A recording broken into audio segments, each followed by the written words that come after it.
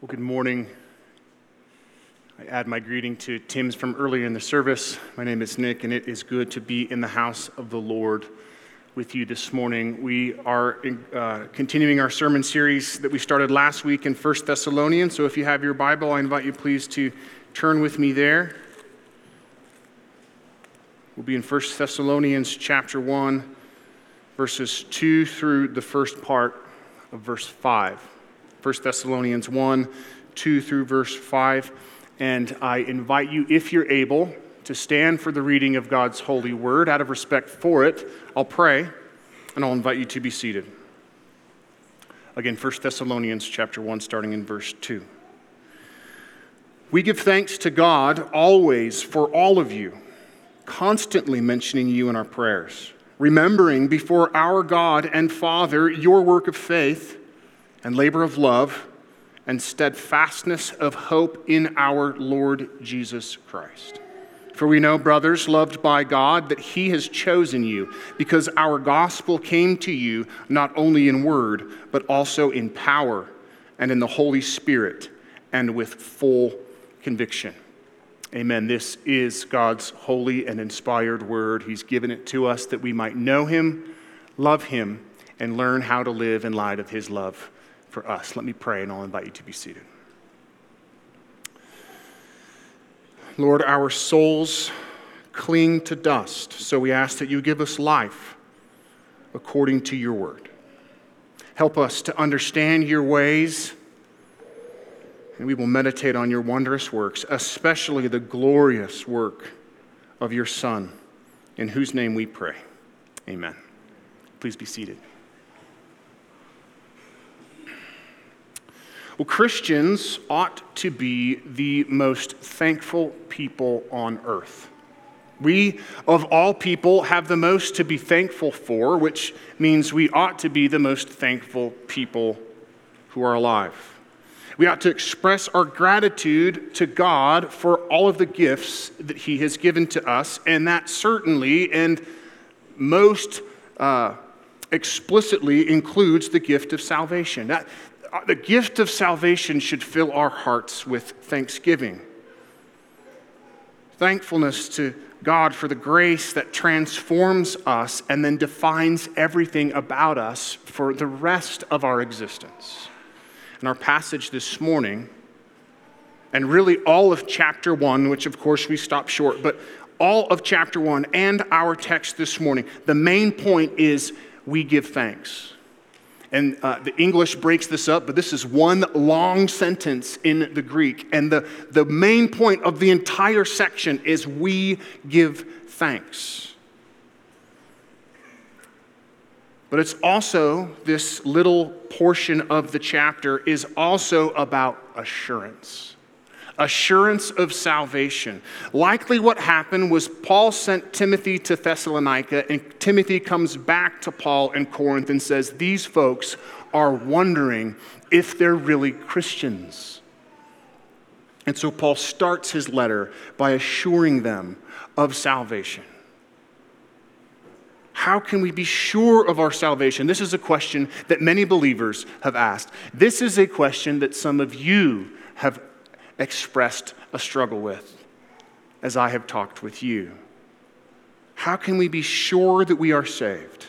How can we be sure that we're a Christian? Well, our text gives us 3 ways.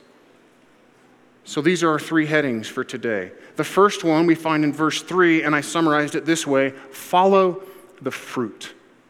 Follow the fruit. The second is in verse 4, remember the author. Remember the author. And third, behold the power. That's verse 5. So follow the fruit, remember the author, and behold the power. Let's start with follow the fruit. Paul and those who are with him, Silas and Timothy, but primarily Paul, continually, constantly mentions the Thessalonians in his prayers, and these 2 men join with him. This is the occasion for Paul to give thanks. It's in the context of prayer, of constant, continual prayer. And they're mentioning the church in those prayers. So they together are praying for the church They're praying before our God and Father. Now, that three-letter word, our, is huge coming from Paul to the church that's made up of Jews and Gentiles. I mentioned this last time, but it's worth mentioning again, perhaps from a little bit different angle. Paul is, as he writes in Philippians 3, a Hebrew of Hebrews. He is as zealous as a Pharisee. He persecutes the church. He is of the tribe of Benjamin. If there were ever somebody you would put on a pedestal, it was him. And here he is, saved by grace through faith, now writing to a bunch of Jews and Gentiles and referring to the God of heaven and earth as our God.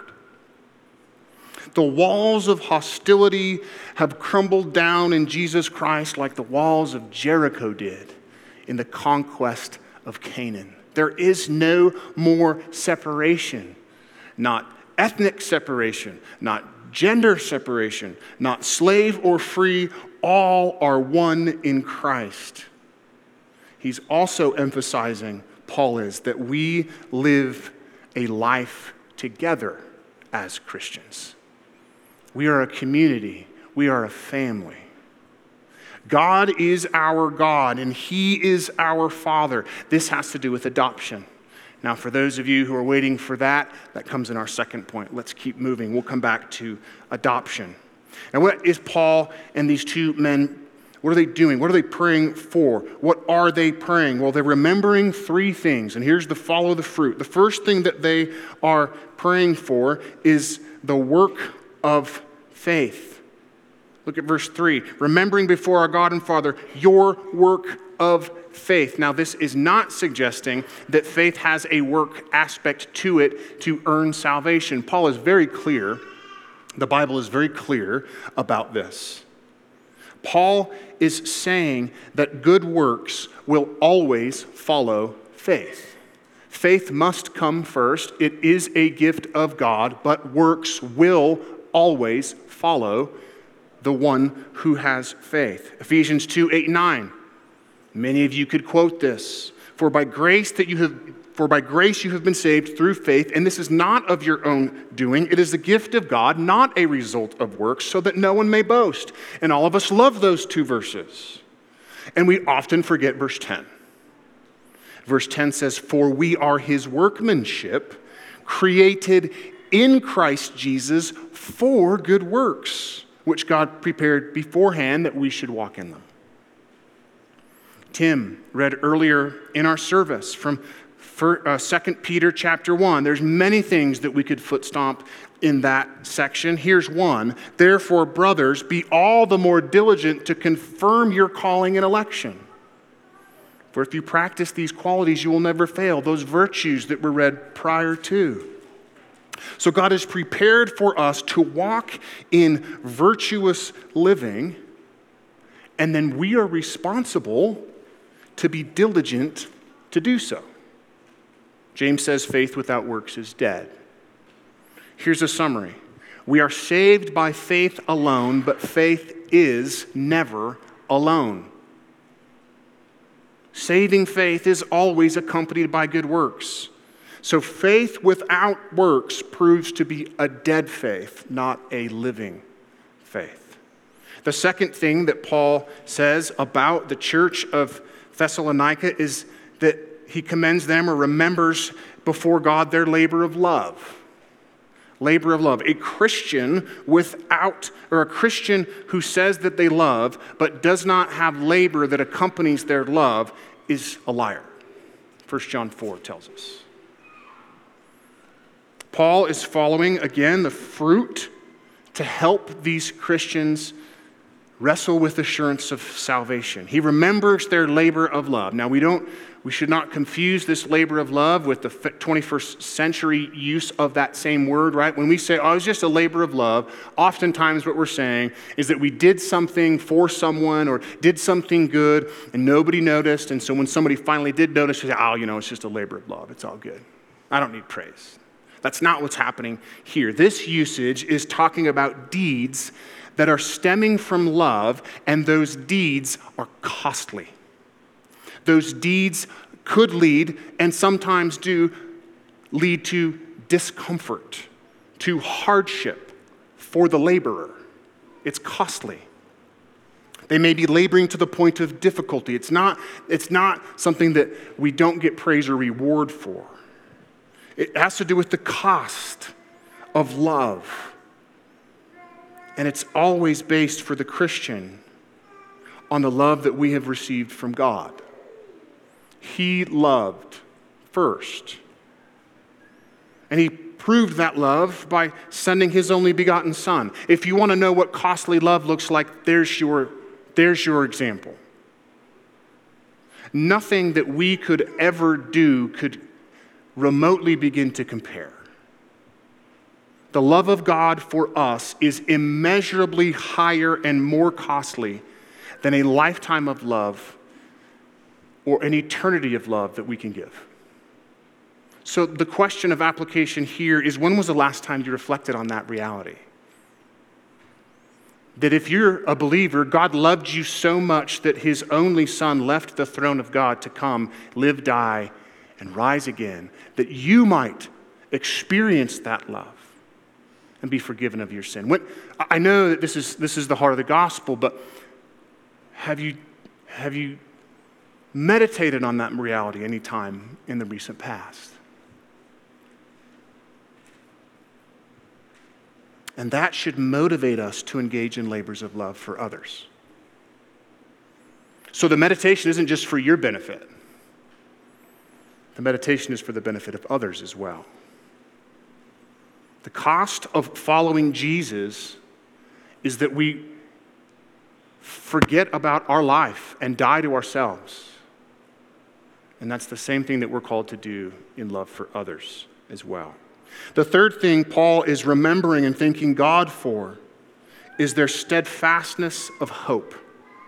Now, this is put last in this section because it's probably the climax in Paul's mind for this letter. Oftentimes, we see this triad, faith, hope, and love in that order. Faith first, hope, then love. And in 1 Corinthians 13, Paul says the greatest of these is love. Here, he's putting hope last to emphasize it for a church who was wondering about things like the last days, about things like, when is Jesus coming back? Things like, when our loved ones die, what happens next? They're thinking about ultimate, eternal things. And so Paul says, I'm remembering your steadfastness in hope in the Lord Jesus Christ. This hope is especially used by Paul when he has the consummation of the kingdom of God in mind. Christ comes back in all of his glory. You, church, are steadfast in your hope for that day. You want to know if you're a Christian? Follow your faith and your hope and your love. Now, faith, hope, and love are invisible. And so the emphasis, the direct object of all of these things is actually the labor, the work, and the steadfastness. Paul is emphasizing the labor, the work, and the steadfastness. The invisible triad becomes visible through the ways that the church is applying those things about the Christian life. So our faith and our love and our hope must also be accompanied by these same virtues, these same qualities. Am I really saved? Can I really have assurance of my salvation? So whether you're rejoicing this week or you're struggling this week, friends, look at the fruit. Think of the fruit that God is producing in you now. Remember it and thank God for it. Like Paul is thanking God for the fruit of his loved church. Let's move on to the author of faith. Remember the author of faith. So part of assurance of our salvation is looking at the fruit that the Lord is producing in us. It's also looking at him, to him as the author of our faith. If your salvation depended on you to get it, to maintain it, to keep it, you have no assurance. But it doesn't depend on us. It depends on The one who is called the author and perfecter of our faith, speaking of Jesus in Hebrews chapter 12. And since our faith and the assurance of our faith depends on him, that means we can take it to the bank, and every time we write a check, it's cashed. It's never bounced. Because it starts by grace, not works. Our faith starts by grace, not works. This is not of your own doing. It is a gift of God so that no one may boast, Ephesians 2:9. And Paul writes in verse 4, "For we know, brothers, loved by God, that he has chosen you." We could spend 3 weeks in that line. We won't. We'll spend 4 minutes. How do they know that these people have been chosen by God and they are loved by him? Well, verse 4 points us back to verse 3. The evidence is obvious. Because their faith and hope and love are marks of someone who has been chosen and who is loved by God. Verse 4 builds upon verse 3. And Paul calls them brothers. He uses this word a lot. It gets at the family. My family in Christ. I know that God has chosen you, that he loves you. And that means that we have all been adopted into his family, and we can call upon him as our Father, and we can look to Jesus as our brother. And we look to one another as brothers and sisters in Christ as we demonstrate this faith, love, and hope together. Most of us have earthly friends and family, and when we come to faith, we gain more than earthly friends and family. We gain eternal, everlasting friends and family, others who have been adopted into the same family. And then he says they are loved by God. I couldn't help but think of Ephesians 1 this week. Don't turn there, I'll beat you there. Here are a few verses from Ephesians 1, starting in verse 3. Listen to these glorious words. "Blessed be the God and Father of our Lord Jesus Christ, who has blessed us in Christ with every spiritual blessing in the heavenly places, even as he chose us in him before the foundation of the world, that we should be holy and blameless before him. In love, he predestined us for adoption to himself as sons through Jesus Christ, according to the purpose of his will, to the praise of his glorious grace, with which he has blessed us in the beloved." That's a paragraph packed full of goodness. So let me highlight some of the words. Love, blessing, choosing, glory, grace, beloved. For you, from before the foundation of the world and into eternity, if you belong to God in Christ. That's love. Before there was time or space, before there was ever a single creature, God loved his children enough to predestine them for adoption out of bondage to their sin and to give them his Son as a ransom. The doctrine of election is not evidence of a God who's angry, a God who's unjust, a God who's spiteful or rude or unfair. It is a doctrine that highlights God's love for undeserving sinners who have no claim to grace or mercy. So we should not only be the most thankful people on the earth, we should also be the most humble people on the earth. Because God chose us despite us. And remember, we're circling the waters of assurance of salvation in these few verses. How can we know if we're saved? If you've got the right fruit, verse 3, it means that you're connected to the right root, verse 4. The root matters. The root is key. Our salvation began with the love of God before time existed. And Paul wants the Thessalonians to know and receive that good news. And he wants you to know and receive that good news when you're struggling to know if you belong in God's family. Now, our human-to-human relationships are often affected, sometimes tainted by what we've done, what we've left undone, what we've said, what we haven't said. But that's not how God's electing love works. See, if it started before anything even existed, then what we do, if God has set his love upon us in Christ and has chosen us out of the world, it doesn't depend on us. God's electing love is based on what the triune God has done, not what we've done. The Father chooses us and gives us to the Son. The Son willingly comes and dies in our place.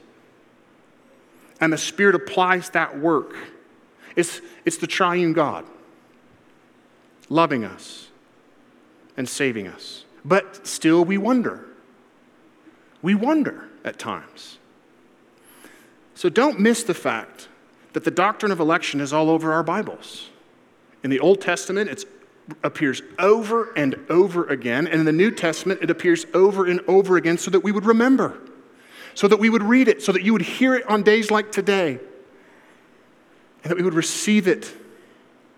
If the sovereign God has chosen you in Christ, and if his redemptive love never fails, and if your little branch, your little itty-bitty branch that's connected to the vine has even the smallest amount of fruit in it, that means that you are saved by the blood of Christ, and you can never be unsaved when it is Christ's blood that presents you back to the Father. Many people misunderstand this wonderful doctrine, and time does not permit us to defend it this morning, but I pray that you receive it afresh with joy and thanksgiving and humility. Our third section is behold the power. Behold the power. This is verse 5. Look down at verses 4 and 5 again. For we know, brothers, loved by God, that he has chosen you, because our gospel came to you not only in word, but also in power, and in the Holy Spirit, and with full conviction. Our gospel came to you not only in word, but also in power. You've probably heard the saying that goes something like this: preach the gospel, and if necessary, use words. It's attributed to a couple of different people, so far as I can tell, in history. And those people may have understood the gospel, but that saying misunderstands what the gospel is fundamentally. The gospel fundamentally is by definition an announcement. It is an announcement of good news by one who was heralding that good news. It is not by definition something that we live. It is by definition something that we proclaim, that we announce. Now there is also, of course, as verse 3 suggests, a living out of our faith. But the gospel, the good news, is an announcement. And that announcement is that God sent his Son, Jesus Christ, to live the life that we could never live, to die the death that we deserved to die, and that he rose again that we might have a faithful high priest who went into the Holy of Holies to make atonement for our sin, to not just cover it until the next year that he would go back. No, he went once, died in our place, and sprinkled us clean forever when the Holy Spirit applies his redemptive benefits to our account. That's the good news. And when we come to faith in Jesus Christ, we are then blameless, holy, and forgiven, and then have the power to live in new life, accepted by God, redeemed, ransomed, reconciled. That's the gospel. And so the message that they preached was that. We should be reminded that the word of God is sharper than any two-edged sword, Hebrews 4:12. The gospel is the power of God unto salvation, Romans 1:6. The word of the cross is folly to those who are perishing, but to those who are being saved, it is the power of God, the foolishness of God. is wiser than men, and the weakness of God is stronger than men. This is helpful as we think about our role in preaching the gospel to the lost. It would, on one hand, we think it would be helpful if there was a blue flashing dot on the foreheads of all the elect. And then we could just preach the gospel to the elect and they would come to faith. The problem with that is that we would put pressure upon ourselves to winsomely and beautifully share the gospel, and then we wouldn't rely on the Spirit of God to do the work that he's promised to do. Look at the rest of verse 5. Our gospel came to you not only in word. It has to come in word, but not only in word, but also in power and in the Holy Spirit and with full conviction. Thomas Watson, Puritan, said this: the minister knocks on the door of men's hearts. The Spirit comes with a key and opens the door. We should faithfully knock. We should faithfully preach the gospel. But without the Spirit, and without his power, and without his conviction, the door of people's hearts will never be open. So what we're seeing is that our salvation depends on God, and the salvation of others depends on God, even though we go as faithful messengers to preach the gospel to a dead and dying world. Each one of our eyes must have been opened if we come. And those whom we preach to, their eyes must be open. Their hearts must be changed. They must be given ears to hear. That's what Paul is getting at.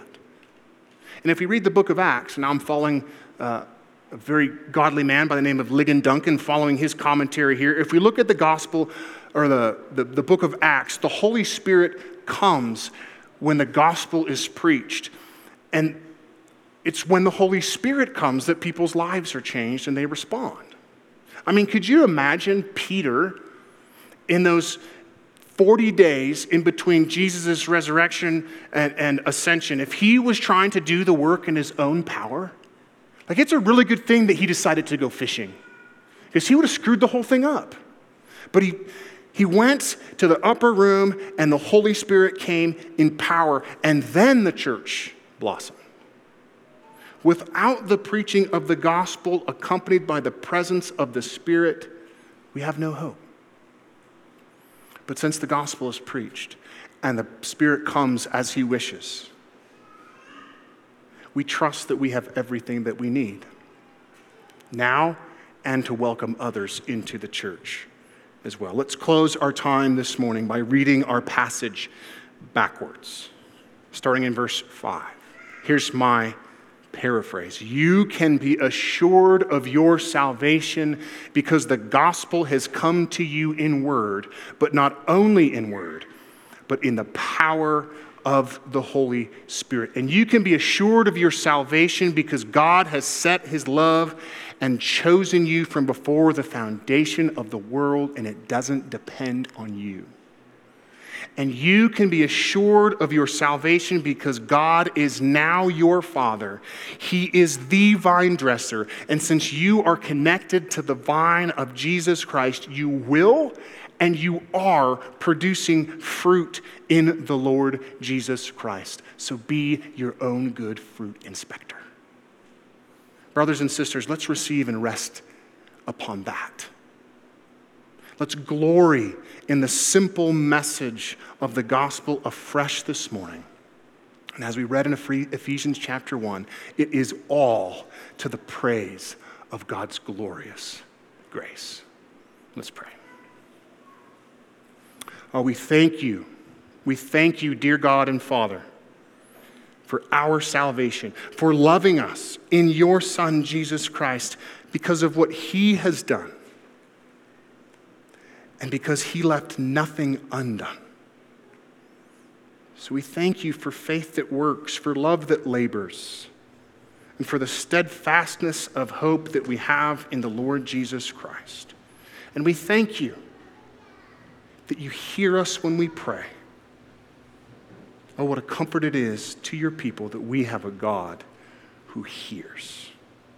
So hear our prayer now in the name of Jesus Christ and for his glory. Amen.